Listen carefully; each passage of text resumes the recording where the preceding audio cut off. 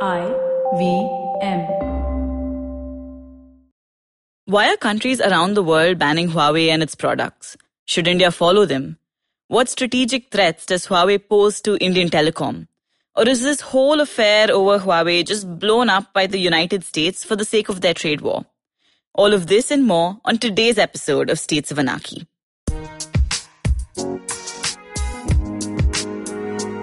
Welcome to States of Anarchy. I'm your host, Hamsini Hariharan. Every week on the show, I sit down with experts to discuss foreign policy and global affairs. Today, we're discussing a number of things. How does technology matter to a country's security? Does Huawei really pose security threats to India with its 5G trials? How should India respond to the US-China trade war? My guest for today is the perfect person to answer these questions. Manoj Ramani is an associate fellow of Chinese studies at the Takshashila Institution. He spent 11 years working as a journalist before that in India and China. He also curates a weekly brief called the Eye on China, which tracks development in China from an Indian perspective. But before we get into the conversation with Manoj, let's take a short break. Hi, everybody. Welcome to another great week on the IVM Podcast Network. If you're not following us on social media, please make sure you do. We're IVM Podcast on Twitter, Facebook, and Instagram. On our social media, one of the things we do is if you send us a screenshot of what you're listening to, we will repost it on our social network so that people can see that what people are listening to. Put us some comments and we'll respond to them. Also want to let people know that we're still hiring. We're looking for producers, content creators, audio engineers, developers, designers, and business roles, and basically all kinds of other things. Go to the careers page on ivmpodcast.com or send us an email at careers@indusvox.com. Wanted to announce two new shows that we are starting, Tech Careers in the New and Agla Station Adulthood. Tech Careers in the New is a brand new podcast presented by Accenture. It's hosted by our very own Shiladitya Mukhopadhyay, my co-host on Shunya One. On this show, he's talking to Accenture leaders about the latest and greatest in the world of technology and gives exclusive tips on technology careers, how to grab opportunities and stay relevant. Watch out for fortnightly episodes on Wednesdays starting July 3rd. The other new show that we're launching this week is an exciting show called Agla Station Adulthood, where best friends Ritasha Rathore and Ayushi Amin ride through the various stations of life. Whether you're in your mid-20s, just entering them, or about to cross into the next decade, tune into this fun show. On Cyrus Says, best-selling author Amish Tripathi talks to Cyrus about the shared universe of all his books, the rich and inclusive history of ancient India, and his new book in the Ramchandra series, Ravan, Enemy of Aryavarta. On Equity Sahi, Shrey Lunkar, Senior VP at Motilal Oswal AMC, talks to Anupam about the pharma sector in India. On Advertising is Dead, Varun Dugirala is in conversation with the founders of Pocket Aces, Ashwin Suresh and Anirudh Pandit. They discuss the growth and potential of the Indian digital content market. On Mr. and Mrs. Binge Watch, Janice and Anirudh recommend shows that are easy to watch. Join them as they talk about the TV shows Love, Crashing and Lovesick. On the 25th episode of Golgappa, Trupti is joined by film director Vikram Fadnis. He talks about how he started his journey from being a fashion designer to becoming a movie director and his upcoming Marathi movie Smile Please. Also, our host Trupti plays an important part in this movie. On Not Just Dansak, Parzen talks to Chef Viraf Patel about Parsi fusion food. They discuss innovation versus traditional food in the Parsi food circles. On Pulyabazi, Pranay and Saurabh talk with investor and trader Harsh Vora to better understand the tussle between the Reserve Bank of India and the Indian government. And with that, let's continue with your show. Welcome back to States of Anarchy.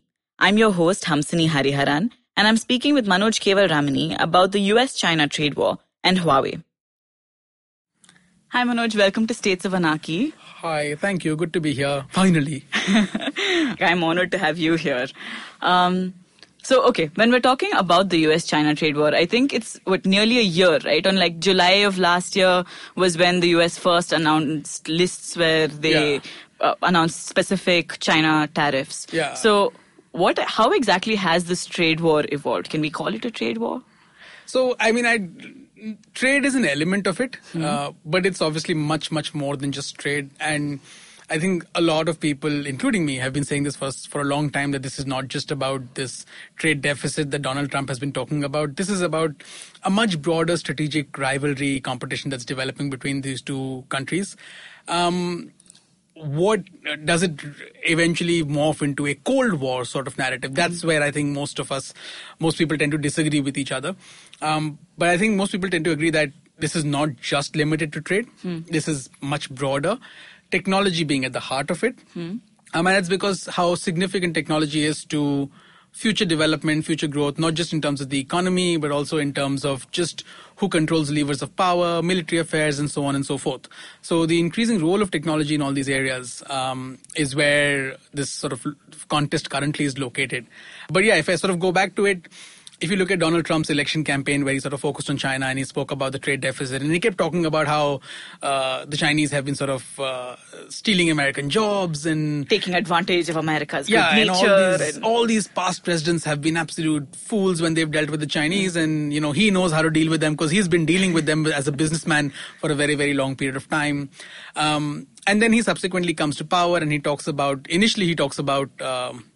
the currency devaluation issue, and then he sort of backs off on the currency issues. Trump had said that the moment he gets elected to the White House, the first thing that he's going to do is label the Chinese as a currency manipulator. He's still not done that. What does that even mean, like a currency manipulator? Well, the argument is that the state is essentially intervening in the valuation of the currency. So pegging the renminbi higher than it exactly actually is. Higher or lower actually, okay. Because you're sort of subsidizing your exports. And his argument was that should not happen. There's been a case in the past to make for that. I don't see that necessarily as a case anymore. The Chinese valuation of the currency is very different today than it was maybe 10, 15 years ago. So it's far more market-oriented today than it has been in the past. So that case to me is not as strong as he had made it during his election campaign. But thereafter, he came to power and he started talking about tariffs. He didn't start with necessarily China-specific, but he started in March last year with steel tariffs. Right? Argentina, it was a bunch across of the board. It was across the board with a number of different countries, and the Chinese being one of the biggest, given that they produce more than half the world's steel. So they're bound to get hit by this.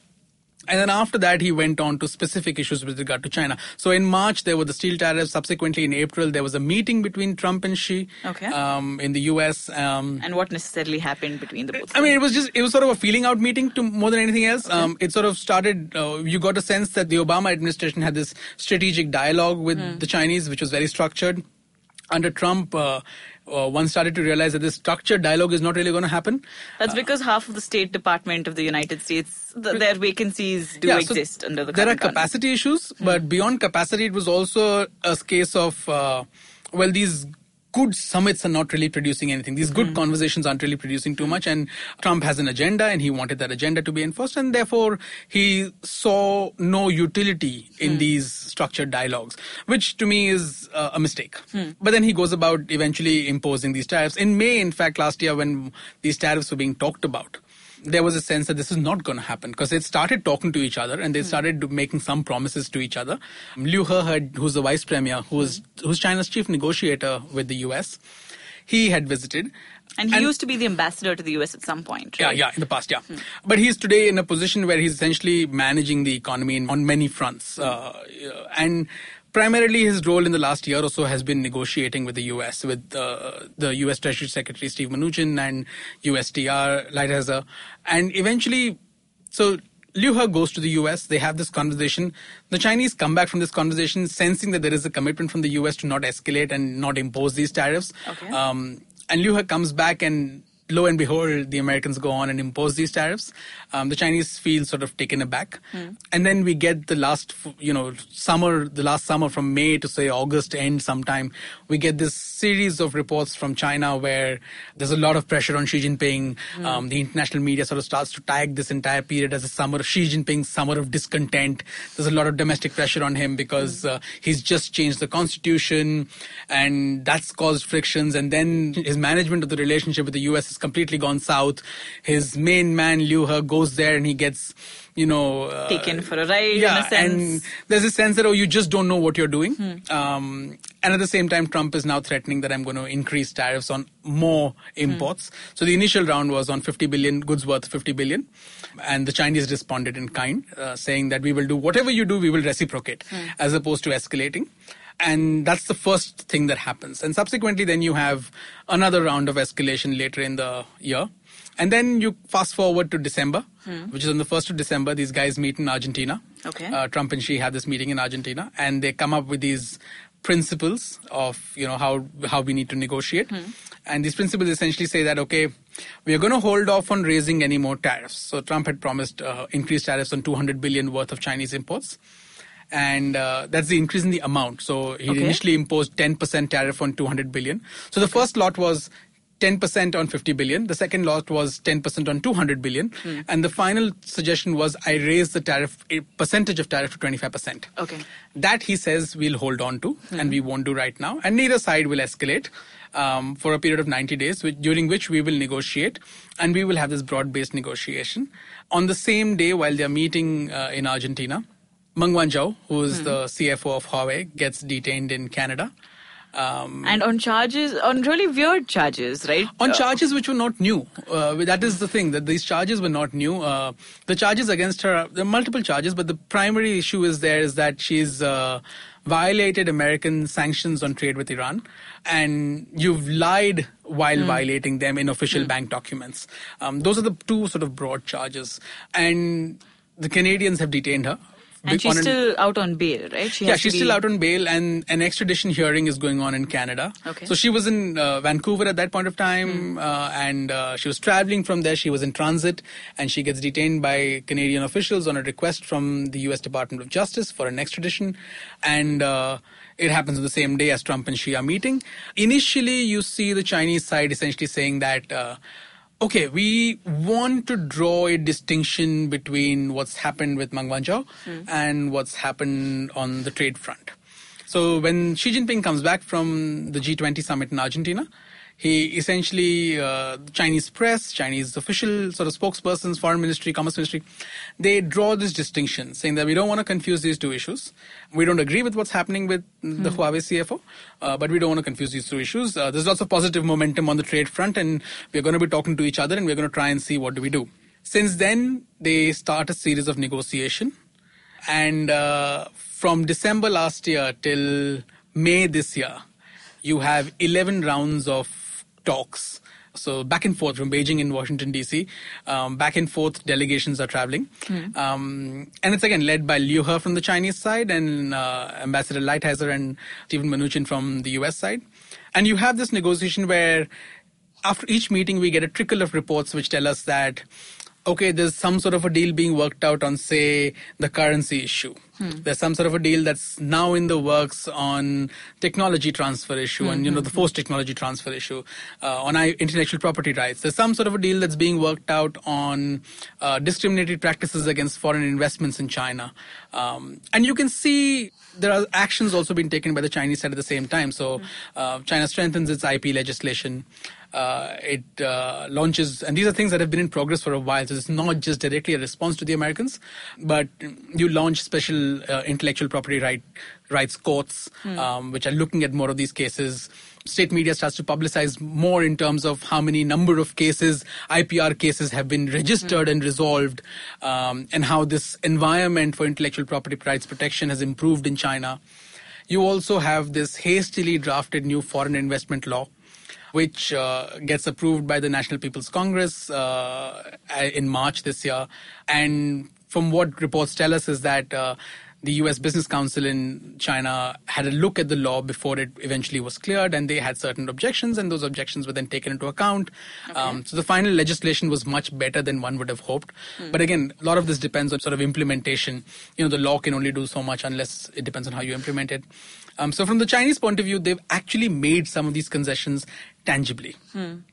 From the American point of view, and what the Chinese are saying is that we've made some of these movements.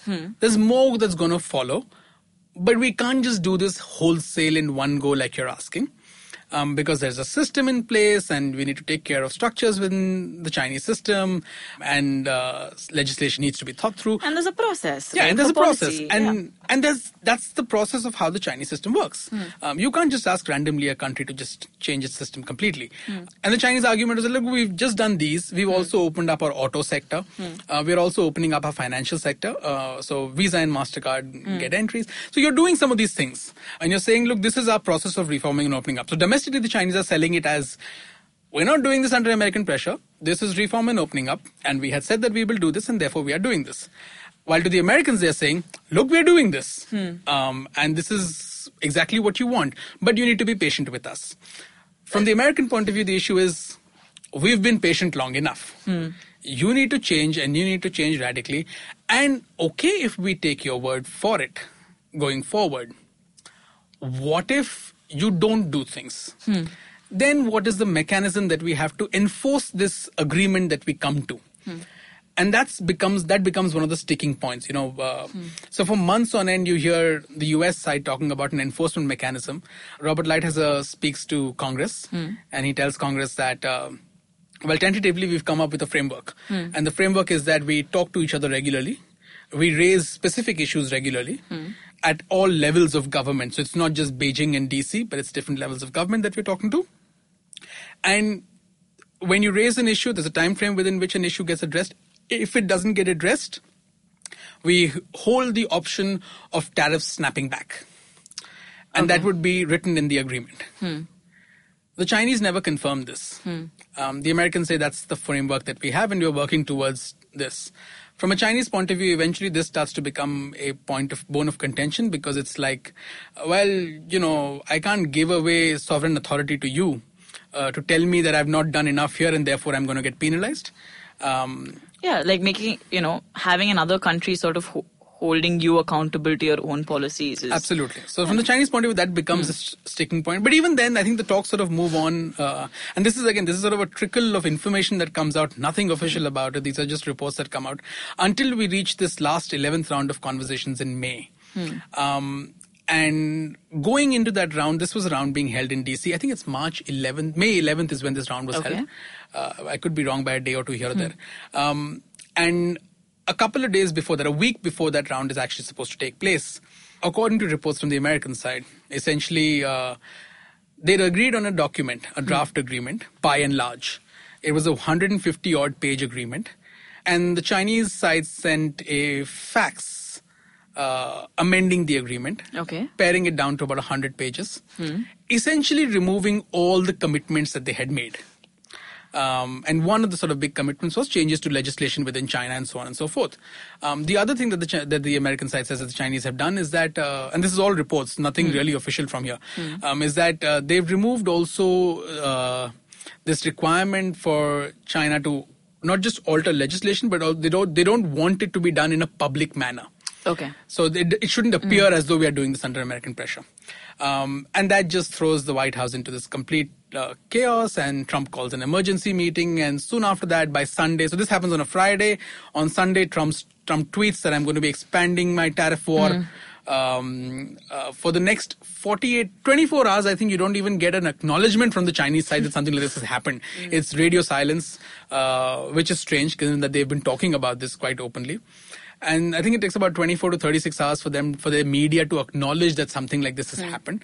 Obviously, immediately when this happens, the impact is felt in China because the stock market collapses. And there are these wonderful memes going around on Weibo of Trump as Thanos snapping his fingers and Trump sending a tweet and killing the market. And eventually you end up getting a response, which is that, well, if you're going to do this, then we're also going to react in kind, and we'll decide what we want to do, but we'll react in kind. And but neither side sort of backs away from the talks. Soon after that, eventually Liu He goes to DC. They have a conversation. The conversation doesn't yield much. The reports that subsequently come out is that Liu He comes back and he says that, look, we've got three broad sort of principled issues on which we've not been able to agree. And the first principle of that is that this sovereignty must be respected, which is pointing towards the fact that the Americans wanted changes in legislation. Subsequently, what's come out is that possibly what the Americans wanted was changes to even laws which said that laws related to storage of data in China. So cloud computing companies should not be legally required to store data in China. They should be allowed to take the data out. And the second thing is with regard to the Great Firewall. That apparently what the Americans wanted was for the Chinese to completely dismantle the Great Firewall, which is never really going to happen. That's a very ambitious goal. Yeah, I mean that's bargaining from a position which is never going to happen. So it gives you the sense that it's likely that there was much more happening than we know of, but it also gives you the sense that would the Chinese ever... So a lot of the commentary sort of, it goes two ways. It depends on which side of the fence you're sitting. From a Chinese point of view, it seems eminently unreasonable for somebody to ask for these things. But from an American point of view, you're going to go back and say that, look, if our principle is reciprocity and open markets, it needs to operate at all levels. And the argument, even from some American commentators, and there's a just argument to be made here, that if this is a technology war, and if this is a war of reciprocity and openness of markets and so on and so forth, and the Chinese keep talking about, how what Trump is doing and his protectionist policies are burying Adam Smith, which is fascinatingly a People's Daily editorial. If the Chinese keep talking about that, then they need to back up their words with action. You can't be blocking Google and then telling me if I'm blocking Huawei. The problem with just war, my problem with just war theory generally, is that both sides will call themselves moral. The Chinese will say the Americans are not being fair and the Americans are violating sovereignty. Yeah. The Americans will say, the Chinese don't respect freedoms in all its essential forms, and essentially all we want is liberty for all people and a dignified sort of life for everybody. But look, I think the Americans have a case to be made here, and I think a lot of the case for them is made by Xi Jinping himself. Nobody asked Xi Jinping to go on the world stage and start talking about openness, and he saw an opportunity with Trump's election. He went to Davos and he spoke about openness and free markets, and when rivers meet and that's when growth happens, and all these wonderful metaphors. And there was a splurge of articles on how China is now going to be at the head of the liberal world order, right? And yet it remains one of the most closed economies in many ways. It's not just the Americans. The Europeans are talking about reciprocity with China. India is talking about reciprocity and market access with China. So there is a legitimate case to be made over there with regard to you can't be talking the talk while not walking the walk. And I think that's a legitimate case to be made. Now, do you respond to that by out-Chinaing China? You can't out-China China. That's the essential argument, right? Where you're trying to block companies based on national security. That's exactly what they've done to, say, Google or to Facebook or to Twitter. And that's exactly what Trump is doing to Huawei, and saying that Trump is not saying that Huawei is doing is inefficient and therefore crowded out or whatever. It's a national security threat. Okay, wait. So before we get on to Huawei, just in terms of game theory sense, right? These are two actors who are not sort of cooperating. They don't sort of want to completely go out to an all-out confrontation situation. So where do you think this will sort of head? Because both of them are also hedging for their own domestic population. Weibo is filled with all these people who are going on about, Huawei or about visas and things like that, right? So how do you think this will end up? So this is, Nobel Prize waiting if I answer that. But, okay, no, so let's see. What's happening essentially is that there is a decoupling of the economic ecosystems, the technology and the economic ecosystems, and that's a painful process to happen. I don't know how successful both sides will be in doing that, because in a world which is interconnected, you can create connections from multiple nodes while being decoupled in many which ways. So I don't know how successful both sides would be in doing that. This right now to me seems, at a proximate level, this seems like a game of chicken. But at a sort of broader level, this is gradual build-up of a strategic competition. It's where both sides are recognizing that there is... What's problematic about how this has developed is that both sides have started to see each other as somewhat of a... Well, not necessarily entirely existential, but somewhat of an existential threat. So that narrative is sort of growing. Within China, that narrative is growing. It serves the party domestically, of course, to have that narrative. But within America, there is increasingly this sense that the Chinese are threatening our view of the world order. And that essentially is a threat to American supremacy. Not just the rise of Chinese power in itself, but also the expansion of Chinese power internationally is threatening the legitimacy of American power and the institutions which are built up post World War II. And I don't think while that's happening, there is a recognition that it's actually the Trump administration which has undermined a lot of this. But I think there is an acceptability in the US of doing some of this stuff because the world has changed.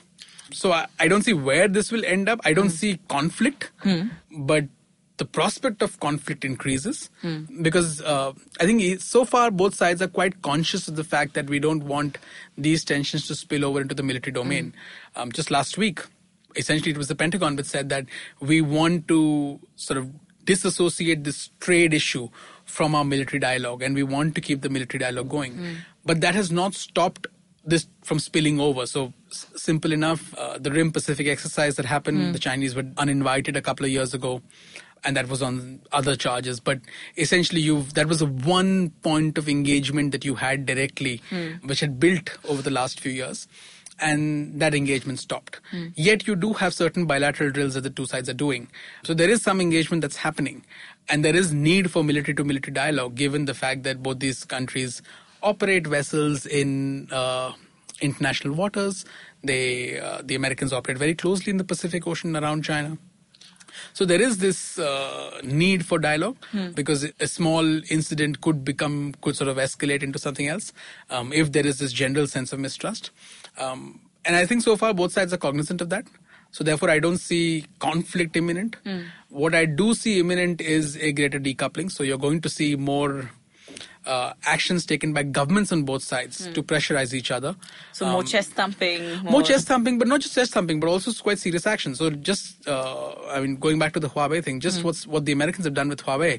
In response, last week, the Chinese came up with the suggestion that we are going to be putting up a list of, and I quote, unreliable entities, which includes companies, enterprises, people who essentially violated the law. And that's sort of a response to, you've got your Commerce Ministry Commerce Department entity list. I raised you an unreliable entity list. So it's something like that. But that's going to squeeze the space. So the real people who are going to suffer here are businesses and multinational corporations and small businesses. Students who are going Students study. who are traveling. Yeah, the space for even students is hardening and researchers is hardening. And so that's the kind of bunch of people who are really going to struggle. Businesses that have to move supply chains, students who can no longer go and conduct research as freely as they would on both sides. So there's going to be a general hardening. How does that lead to a divided world? Do we return to some sort of a Cold War period? I doubt that we are ever going to go back to the kind of Cold War that we had. But countries increasingly seeing that they need to make some sort of a choice and therefore not wanting to make that choice. Yes, we've had the Europeans say that. We've just last week at the Shangri-La Dialogue, we had the Singaporean leader say that, guys, don't make us choose. Yeah. So we're increasingly seeing that. When the Five Eyes were meeting, the intelligence agencies of the five countries, there was also sort of American pressure on the British saying, you need to choose a side, when the British said we need sort of hard evidence that, Huawei is actually doing something that's damaging to national security. Yeah. So that's another fascinating story. There are multiple ways in which that story can be interpreted. This is about the Five Eyes countries. It's the UK, the US, Australia, New Zealand, and Japan. These are the five countries. And these guys, they meet about, I think the first meeting from what I remember was Canada, not Japan. Canada. And they meet in Nova Scotia in Canada. And they talk about Huawei specifically. And all of these guys seem to have some concerns. So even in Britain, the intelligence community has serious concerns. It's the politicians and the guys who are managing industry and the economy. They are the guys who are looking at things differently. The intelligence agencies are fairly clear that there is a serious concern here. What are these concerns? For people who don't know, what is the problem with Huawei or ZTE to that extent? So essentially the idea is that these companies, given the nature of 5G technology, which is what everybody is going to invest in for the next decade or so, and so 5G brings you a certain amount of benefits. One is speed. It's going to be much, much faster. Your data transfer is going to be much, much faster. There's going to be near zero latency, so which essentially means that you're going to have much more real-time action possible, as opposed to, so essentially what this means is that the time taken from you typing in a web address and clicking enter, and the time it takes for that web page to load, that is essentially your latency, the time for that thing to hit and for the data to come to you. So that's going to be near zero. It's going to be super fast. And then finally, the third thing is that the connection density towards the tower, towards the connection base. Yeah, considering how we're going wireless, right? This is also going to be about using internet for your cars and your homes and to power everything around you. So it's these three sort of advantages that will allow you to do those things. Because if you're going to be driving an autonomous vehicle, it needs to react in real time as opposed to sending data and holding on for a minute while it buffers. Just the same thing is with, and also it's not just you who needs to be on the network, but also those 10,000 other people who are driving in the same area. So that's the essential idea. Now, what that does is that it not only increases the possibility of more automation, but it also brings in newer risks, because the more number of devices, the more data flow, the more fast the data flow is, the more difficult it is to supervise some of this stuff. So that's at a very rudimentary level what the issue with 5G is. All right. That there are these opportunities and there are these threats. Okay. So again, also with the kind of activities that are possible with 5G, the kind of use cases that are possible, from healthcare to autonomous drive to vehicles to better transportation, city grid management, and so on and so forth. It will become a part of your critical infrastructure. Absolutely. And that is where you are worried if a company or an organization which is providing infrastructure to support that is beholden to a state whose interests are inimical to yours. The authority that you give that state to be able to inflict damage onto you is the power that you're giving up is extremely high. Now, the issue with Huawei is essentially about, is Huawei a private company? Well, sort of. They're the largest telecommunications country in China, right? Yes, they are. They are the largest telecommunications company. They're the second largest smartphone manufacturer. They provide... They hold the most number of 5G patents. So it's a company that's a force to reckon with. Okay. So what do you mean by that? Not necessarily a private company. Well, not necessarily a private company, because Huawei's ownership structure is quite opaque. So what we know of the ownership structure is that about 98.6% of the shares are owned by employees, which are all clubbed under something called a union. And that union is represented and elected by employees. We don't know which of these employees that are holding these shares and what they are. But if you look at their website, what you know is that about 1.4% of the shareholding is with Ran Zhengfei, who is the chief executive officer and the founder of Huawei. And he was previously a member of the People's Liberation Army. That in itself is not as big an issue to me. The issue is that till 2012, 2012, we didn't really know about even this structure. This structure became public only because there was an investigation in 2012 in the US, where the US Congress was investigating it. The House of Representatives was investigating Huawei. And that's when we found out, this is a structure. And there is this democratic decision making and all of that. But it's still extremely opaque who the shareholders are. It's not a publicly listed company, despite being such a massive organization. And the linkages between Huawei and the Chinese state are fairly clear. Now, what these linkages are, when China goes and invests in countries under BRI, say, also before BRI, but under BRI right now, and it goes and signs a telecommunications deal in, say, Angola or Zambia, the contract is not necessarily public, and the line of credit is extended for Huawei to build this infrastructure. Okay. Now, if that's not a direct subsidy to a company, then I don't know what is. So that's, one of the problems, that the Chinese state heavily subsidizes this company. And at the end of the day, who controls the checkbook controls the reins of power. So that's one of the big problems. The second big problem is there was a legislation passed in 2017, and that law essentially requires companies on matters of national security to work with the state and do whatever the state essentially wants you to do. The language is quite clear. Okay. Now, what that ends up doing is that anyway an organization which requires under the Chinese system to have party committees at decision-making levels at one level, where the founder has had deep associations with the party and the PLA, which is heavily subsidized by the state, not just through the means that I described, say, under a foreign contract, but also domestically for research grants and all that. And I don't think some of those research grants are problematic in themselves. But when you build this causal chain, it becomes problematic. And then you have this legislation, which requires you to do some of these things. In that environment, even if Huawei wants to pursue corporate interests, those corporate interests might end up being subservient to state interests when required and when needed. And that's where the problem lies. The potential for damage through something like 5G technology in cases of certain countries can be extremely high.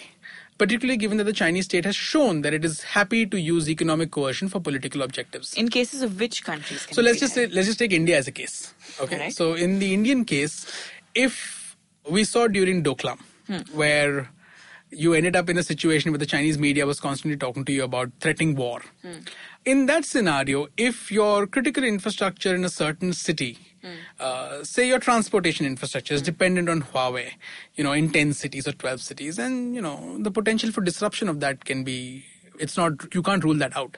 It's likely that could happen. There will be costs to do that, of course, but then the fact is that if you've settled in with Huawei and if you've built that infrastructure and you spend billions of dollars doing that, you're not going to uproot them so easily because there are multiple costs associated with it. Yeah. So the potential for disruption, the potential for somebody to just weaponize something like this for economic coercion lies with the state then, which is different from, let's say how a Google would operate. An Apple would operate. Or an And Apple these would are operate, yeah. Companies that have been accused of colluding with the American government. But it's just the ability.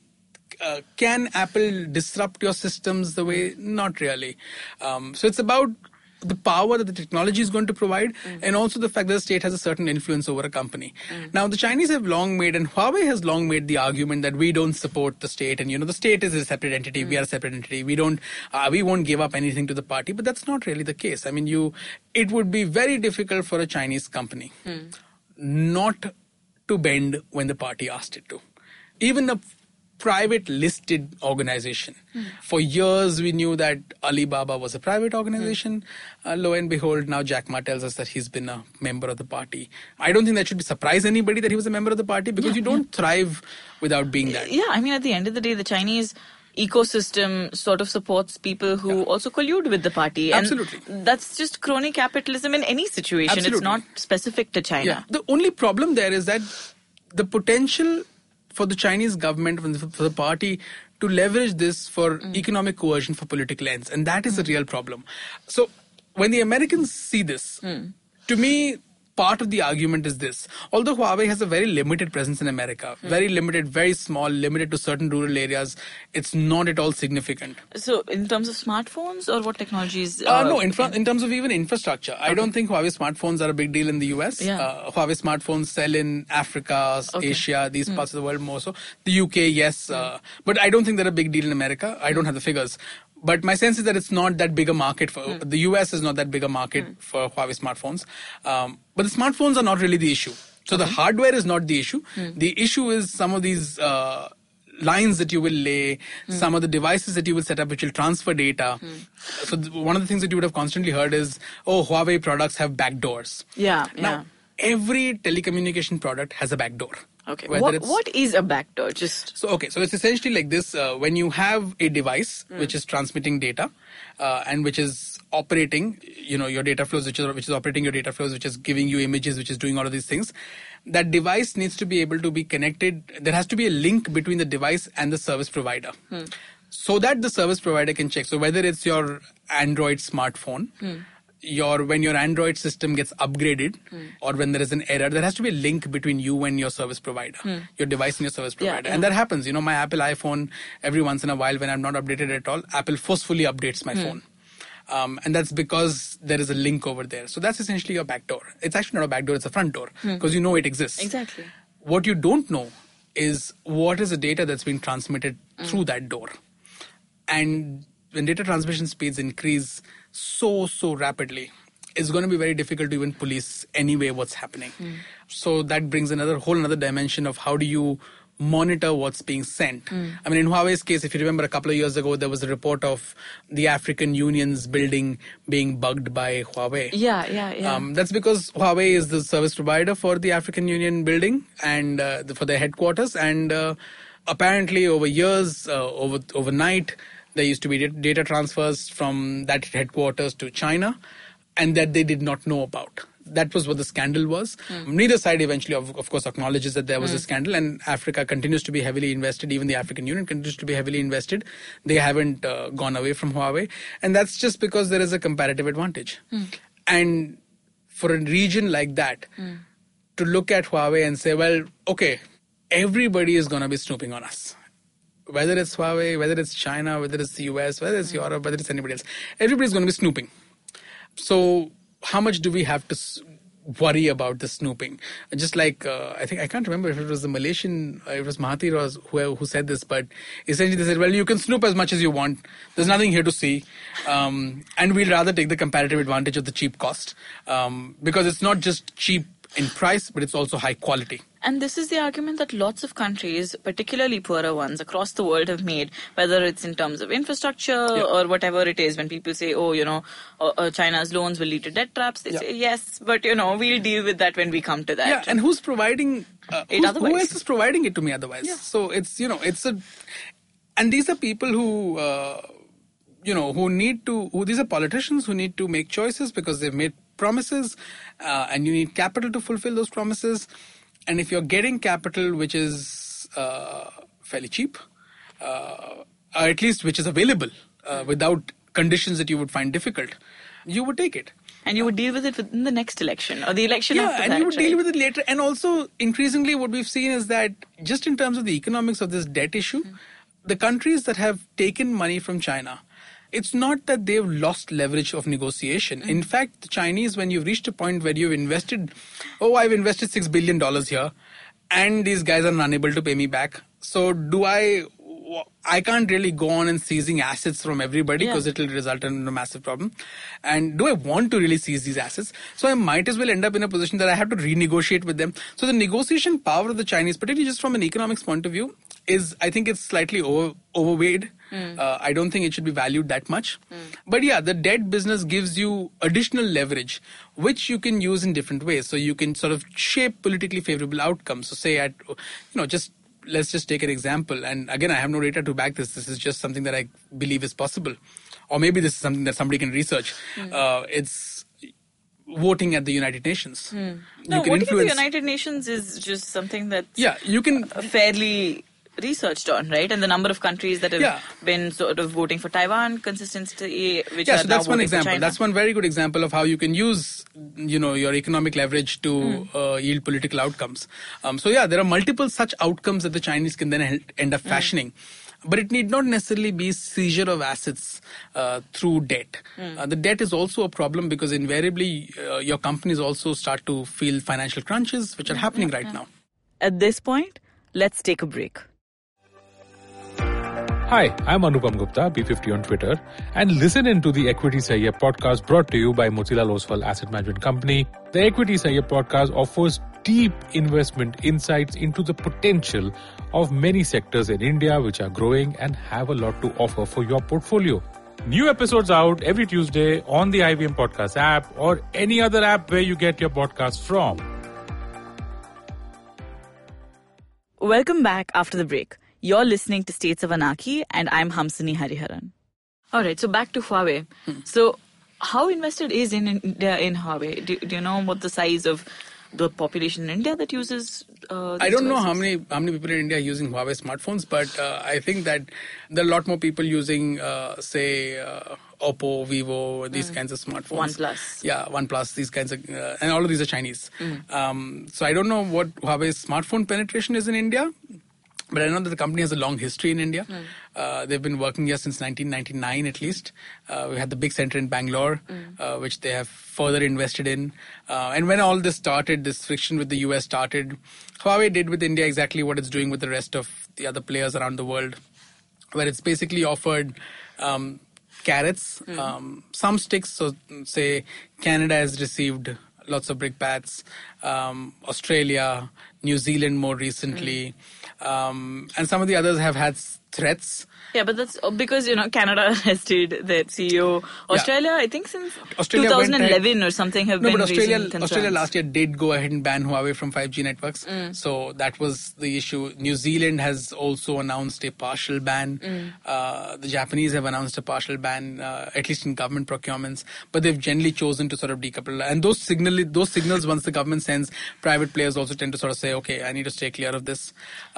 So some of these countries, they've offered carrots to, but they've also sort of been annoyed, and there's been lots of other reactions. So in the case of Canada, like say, they've just put a halt on canola oil trade, which is important for Canada. But just a question, for these countries, where is this policy coming from? Is it coming from a US directive in a sense, or is it coming from, okay, we believe evidence that Huawei poses national security threats? I think it's a bit of both. So I think there is a sense of what the US is doing and where the US is heading. But there is also, and this is the bigger part of it, there's also a sense of, look, this is a challenge domestically. Given the threats of, and given not just a potential threat of this being weaponized in some way or the other, but also given the threat of you being locked into one side is problematic. And you are weighing that. So you're weighing these, what we call operational concerns of potential espionage, potential disruption, potential denial of services at one level. And then there is a strategic level threat where you're looking at the possibility of two very distinct systems of technology development emerging, if not two, maybe more.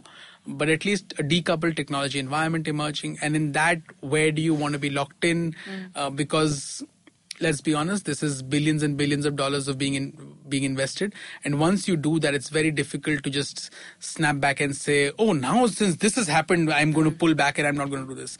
So once you invest in a certain system and once you invest in a certain company, or allow them to build your infrastructure, it's very difficult to then remove it. I mean, British Telecom is trying to do that with Huawei, where they've said no more Huawei after Huawei essentially built their 4G networks. And it's costing them a lot of money. So you can't keep doing this again and again. And that's where this sort of choice is being made, where do you want this technology at a cost-efficient, high-quality cost technology with these concerns? Or do you not want them? Or the third alternative, which countries in Europe particularly are looking at, and is that, okay, we want this, but we want to put adequate safeguards. And then the debate is, well, can there be adequate safeguards? And what is an adequate safeguard? So that is the nature of the discussion right now in sort of countries ranging from Europe, Asia, India, in terms of how do we approach this. Because the strategic threat, there is an operational threat and there is a strategic threat which is accentuated because of how the US has gone about essentially saying either you're with us or you're against us. That's interesting. It brings to my mind, I think last year, Guoping, I think he's one of the deputy directors at Huawei. So they had one of those annual meetings of telecom industries around the world. I think they were holding it in Barcelona. And everyone was making speeches. And apparently on stage he went, prism on the wall, who is the most trustworthy of them all. This happened this February. I think this was the Mobile World Congress. And I mean, look, that's the point. So even from an Indian point of view, just like I said, from an African point of view, you know that people are going to be listening to you, and you know that people are going to be watching you. It's about the choice of how much can you mitigate that, plus who would you prefer watching you? Who do you feel is a bigger threat in the near term, at least if not the long term?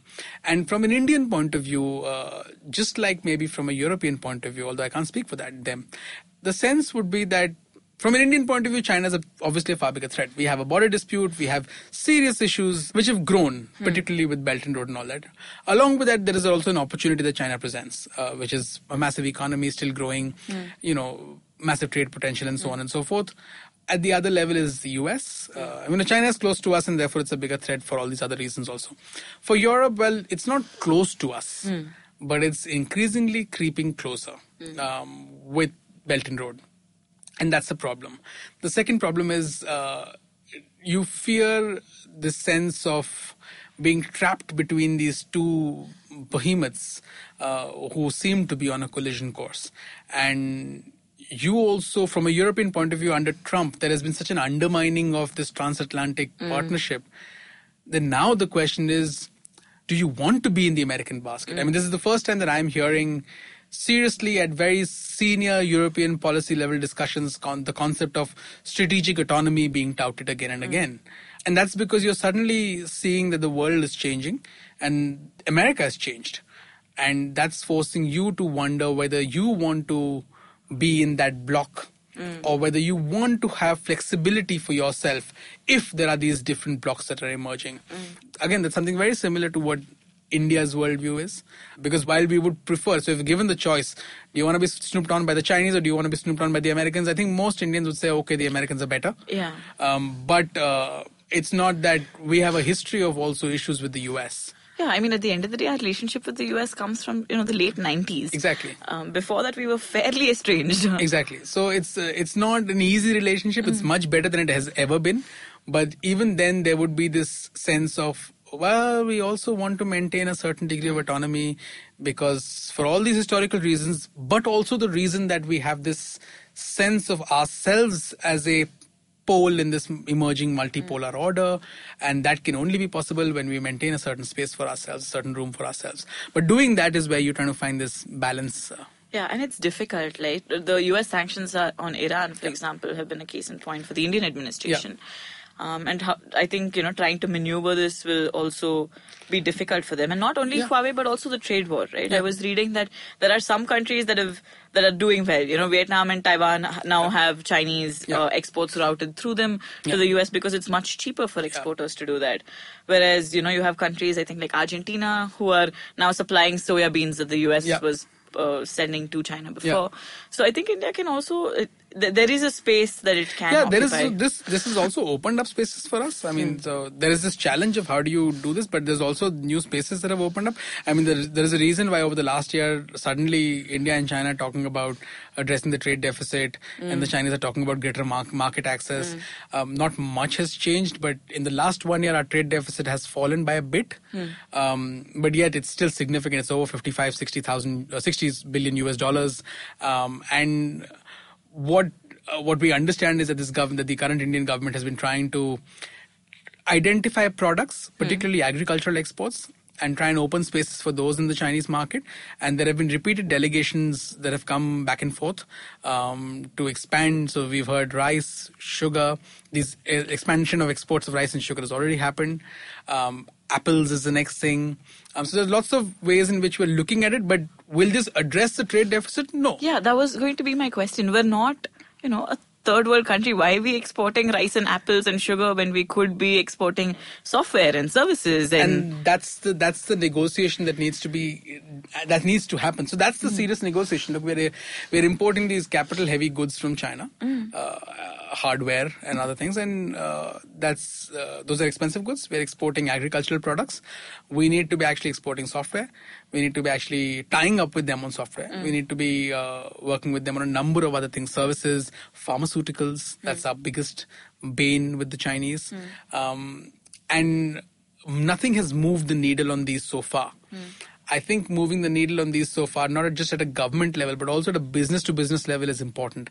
From what I understand, one of the fears of a lot of Indian drug makers is that, well, if you enter the Chinese market, IP regulations are so weak, you get easily, you get copied very easily, and then you get replaced very easily.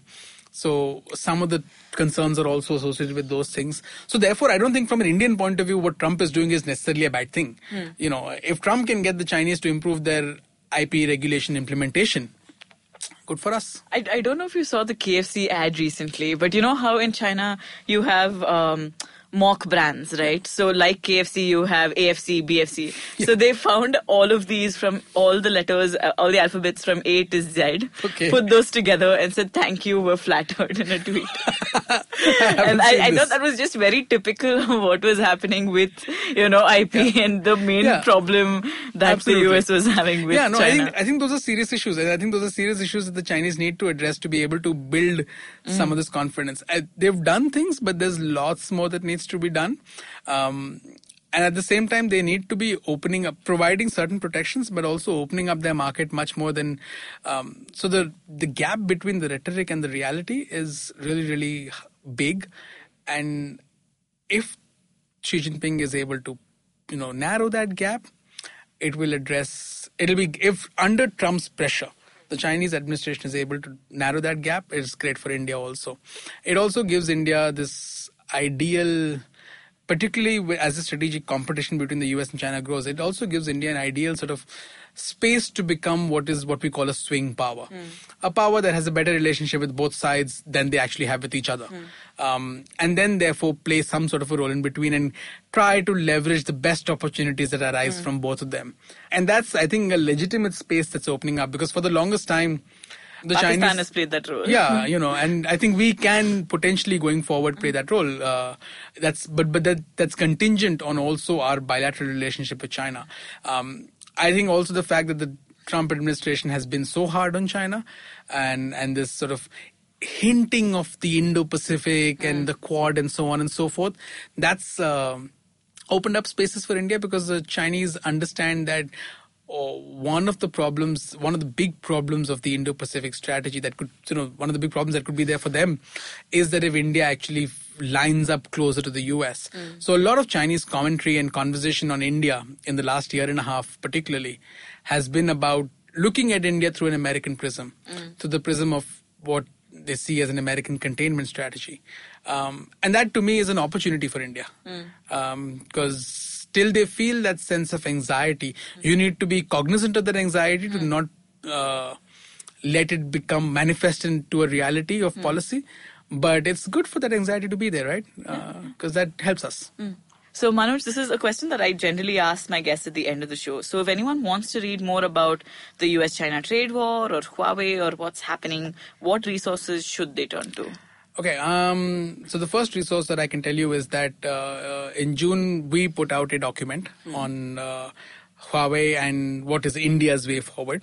So do take a look at that document. That will tell you, that sort of fleshes out a lot of the points that I've made today, which is about not just Huawei's ownership, but also the ties to the Communist Party and state support and so on and so forth, and the geopolitics around 5G, because of which India has to make certain decisions.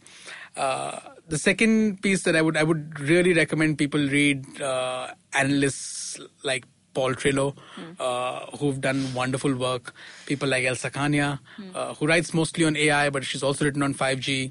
These are people who understand the technology. These are people who are not necessarily providing you a jaundiced view of what's happening in the world.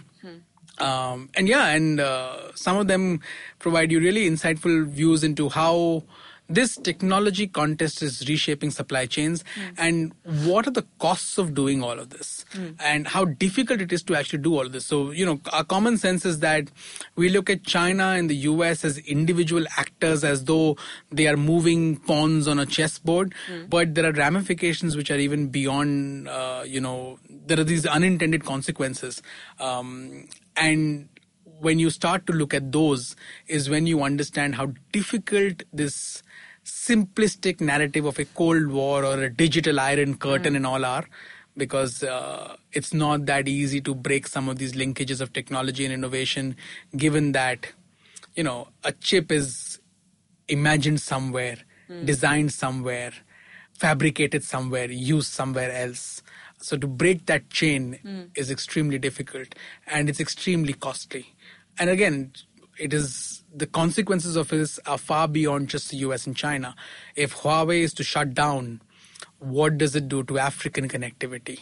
And Africa doesn't really have a dog in this fight. So some of this stuff is something that we should be looking at. All right. Thanks so much, Manoj. Thank you for speaking Thank you. to me My pleasure. And we're done with this episode of States of Anarchy. If you're interested in the spat over Huawei, then I have some resources for you in the episode description. If you're interested in China, I'd highly recommend signing up for the Eye on China newsletter if you haven't already. Now, if you have any comments or questions, then do holler at me @States of Anarchy on Instagram or @HamsiniH on Twitter.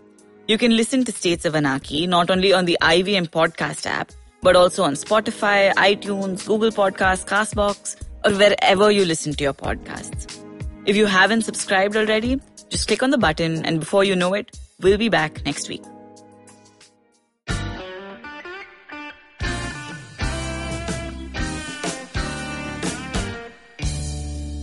Filter coffee is a fascinating beverage. You need to pick the right beans, blend them in the right proportion, roast them to perfection, and slow brew at the right temperature to get the perfect cup. Which is exactly like great conversations as well.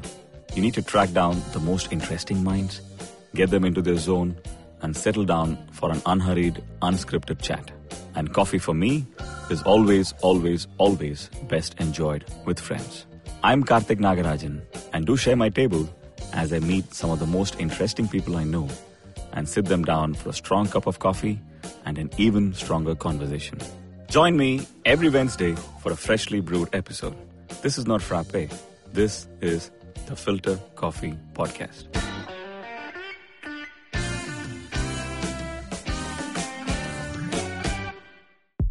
Hey Krupa, check out my beatboxing. Boots and cat and boots and cat man, and please boots stop. and cats. Alright, check out my singing. No, I'm serious, stop.